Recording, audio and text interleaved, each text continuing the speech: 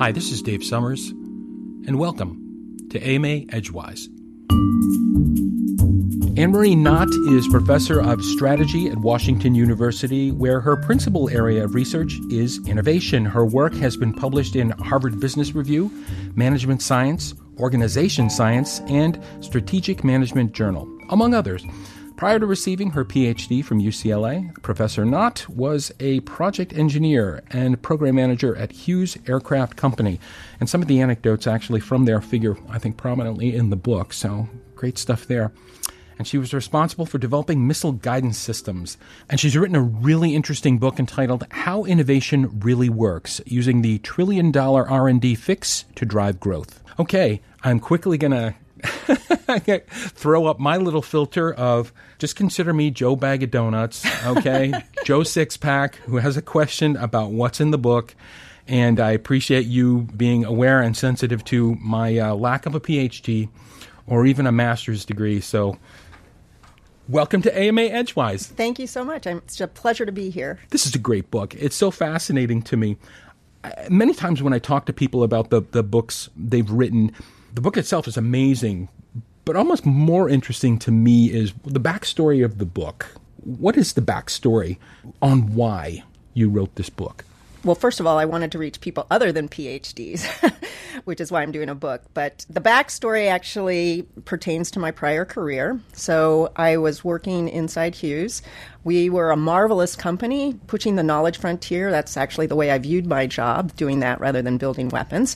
And I was upset when General Motors bought us because they changed the company from one where it was driven by ideas and a vision of doing the right things and profits will follow to one that was actually managed by the numbers. And I could see that the changes that they were making were going to be detrimental to R&D capability. But the problem at the time is I couldn't demonstrate that because there was no good measure of R&D capability. So what has happened since is I stumbled upon a measure, the RQ measure, as a byproduct of doing some other research, and I discovered that was the holy grail. This is what I would have needed to demonstrate that there was a problem. And it turns out that the problem wasn't just at Hughes, it was economy-wide. I learned that there'd been a 65% decline in R&D productivity, and I wanted to understand why. And once I'd understood why, I wanted to make sure firms could start fixing the problem. And that's why I did book, as opposed to just continue to do the academic things. Can you give us the nuggetized version of what RQ means? Sure. The intuition behind RQ is that it's the company equivalent of individual IQ. So individuals, high IQ individuals, will solve more problems per minute, and companies with high RQ will develop more innovation or dollars from their innovation per dollar of R&D. It has a very specific technical meaning. Would you like me to go through that? Yeah. Oh, sure. Okay. So it's rooted in economics. So the very specific definition of RQ is that it's the output elasticity of R&D, which is a mouthful. That will mean something to economists. But for everybody else, the way to think about it is that it's the percentage increase in revenues that you'll get from a 1% increase in R&D. Okay. So if you increase your R&D 10%, you would increase your revenues 1.5% if your RQ was 0.15. What were some of the big surprises you stumbled across while you were conducting the associated research for the book? So the first surprise, well, let me back up. The first thing I did when I came up with this measure is I estimated it for all publicly traded companies going back 47 years. So when you have that kind of data, the first thing you do is just play with it. And when I did that, what I found is that there had been a 65% decline in R&D capability. So it wasn't just Hughes that was deteriorating, it was the entire set of firms who do R&D in the country. So that was surprise number one. The second thing that I did, almost on a lark, was I plotted the RQ decline against GDP growth, and they lined up.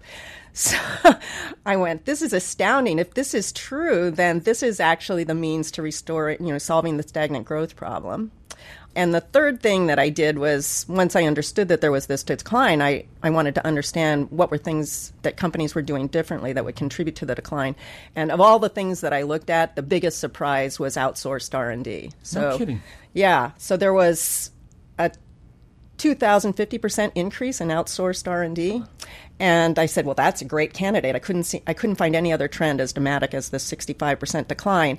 So I estimated, what's the RQ of outsourced R&D versus the RQ of internal R&D. And I found out outsourced R&D has an elasticity or an RQ of 0, meaning $1 of outsourced R&D generates no increases in your revenue. And I'm kind of curious, the process that you went through in order to generate our RQ calculations across whatever, Fortune 500 companies or Dow Jones or something like that, is that something that's extractable from their annual reports and their quarterly statements, that Exactly. type of thing? Yes. That's the beauty of RQ, is you can estimate it for any company as long as you can get a hold of some basic financial information about them. In tried and true Mythbusters fashion, you pony up in the book 7 huge misconceptions that even today, I would argue, they occupy major frontal lobe real estate in the business media. We hear about these, tropes almost over and over and over again, and so many people have bought into them. Why was it important for you to knock these down and say, no, they're wrong? Actually, that wasn't the way I started. All I wanted to do was take some basic theories and test them. And so the 7 chapters basically lay on top of the 7 things I was able to investigate, from a theoretical standpoint. They just happened to be things that were major prescriptions for innovation. So the fun thing for me is that I think the decline stems in part from the fact that these prescriptions were out there. Right. So this is a pretty dramatic decline. So the prescriptions were fueling it. And the problem with the prescriptions is if you don't have a measure to test their efficacy, then they can propagate ad infinitum. I'm just gonna read off this list. I love the list. Misconception number 1: small companies are more innovative. Misconception number 2: uncontested markets are good for innovation. Misconception number 3: spending more on R&D increases innovation. Misconception number 4: companies need more radical innovation. Misconception number 5: open innovation turbocharges R&D. Misconception number 6: R&D needs to be more relevant. And misconception number 7: Wall Street rewards innovation. And again, I could pick up any blog, any Wall Street journal and say, well, yes, that's all everybody talks about. So it's interesting that you would say, not the case. Now, most listeners to this program might assume that innovation and R&D, research and development, are far more significant in product-based businesses. How does your thinking apply, or does it apply and carry forward on service-based offerings? So to the extent that service companies do R&D, it carries over perfectly. So, for example, 3 of the RQ50 firms are Amazon, Alphabet, eBay, none of whom are product companies. They're essentially service companies. Alphabet being the Google, another word for the Google umbrella kind of company. What makes these companies you just mentioned, what makes them, do you think, the behavior, the R&D behavior makes them percolate to on that list and to the upper part of that list? So that's an interesting question, and I just got it, and it stumped me because I can't actually characterize what all of these firms have in common. Of course. That was my starting point when I saw the RQs. I said, let me just see what's different between the high RQ companies and the low RQ companies by qualitatively looking at what they do differently. And what I found that was actually pretty exciting is that they all do something very different from one another. So there wasn't anything I could distill from them other than things like, for these companies, R&D appears to be part of the circulatory system as opposed to an appendage. But some very exciting companies that are in the RQ50 are a medicines company. I'll tell you their strategy if you think we have some time. Dolby, a fabulously inventive company with a corporate strategy that's inimitable. And in essence, all of these firms in the RQ50 are inimitable. So distilling what sets them apart is not helpful for most firms. So they're doing this type of thing in their own unique way. Yes. So let me give you an example of medicines company. So I love this company, and my phone was lighting up last week because they were in the news for a number of reasons. But what this company does is they're PhD biochemists who understand the pharma industry. The founders came from the pharmaceutical industry. They look at the FDA trials of drugs, and they look in particular at the ones that have failed. And they know enough about the therapeutics to say that this drug failed not because of the underlying science, but because of the design of the trial itself. And so what they do is they buy these drugs basically for pennies on the dollar, the patents for these drugs for pennies on the dollar, because everybody thinks that they have no future. And then they redesign the trial. So it's basically a recycling company. And they're tremendously effective. And when I talk to the CEO, he says, I'm really surprised that we're in the RQ50 because I don't think that we actually do R&D that well. So humility, in addition to the fact that they have this tremendous strategy. I'm often struck by, and I see it again and again, and it's this sort of love-hate relationship that Wall Street has with Amazon, okay? Mm-hmm. And Mr. Bezos. And it's for the future, building out for the future. All this money and all these profits. Great to have you stockholders on board. I'll get to you eventually. But I'm churning money back into sort of this endless cycle of build-out. And is that one of the things that makes them, it's just part of their culture, baked in? Well, Mr. Bezos has a tremendous strategy, and he recognizes that the right thing to do is to be pumping all this money back, because this is the best use of his stockholders' money, is to actually grow out the company. They're a fabulous company. You think of them as being the retailer, but their R&D is exciting because it's making the supply chain much more efficient. Mm-hmm. And they are so large that there isn't anybody that they can outsource things to. They're on the frontier of delivery. Right. And I'm actually hearing something as of this morning. I was aware of it this month, but heading into it even more and more lately, this idea of bulk of Internet searches, or fully half of the organic Internet searches conducted this year will be done through a verbal interface. A la Alexa, where you will ask your AI on your phone or in your home to look something up. That's astounding. It's amazing to me. And a huge chunk of that, I just read recently, as of like this morning, a huge piece of that are millennials using like an Alexa or Amazon type of interface.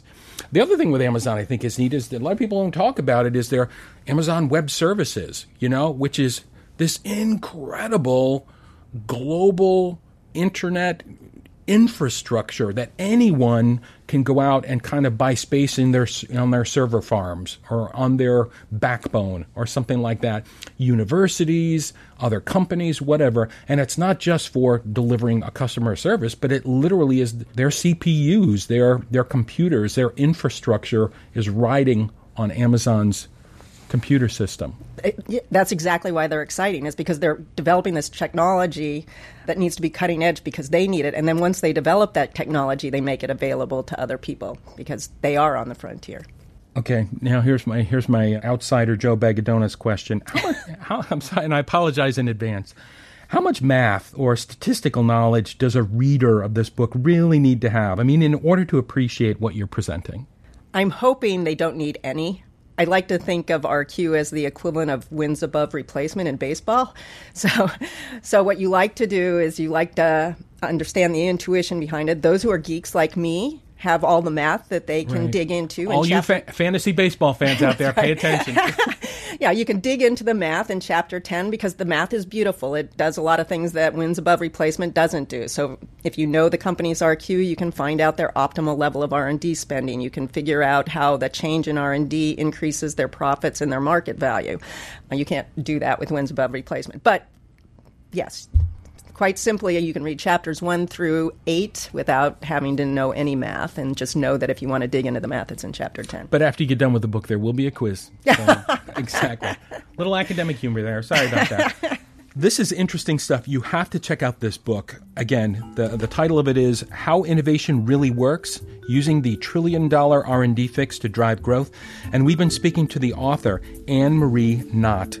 Anne Marie is a great book, and good luck with your mission. I think stuff like this is a real game changer if the right people are paying attention. Thank you so much for the opportunity to let them pay attention.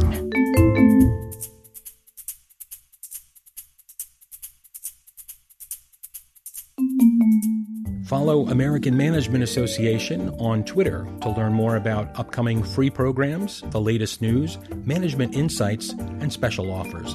You can follow us at AMANET. That's AMANet. Hope to tweet to you real soon.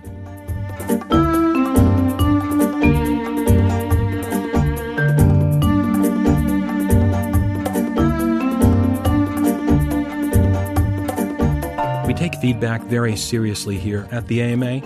If you get a minute, you have some thoughts about this program or additional questions, just send an email to us at podcasts@amanet.org.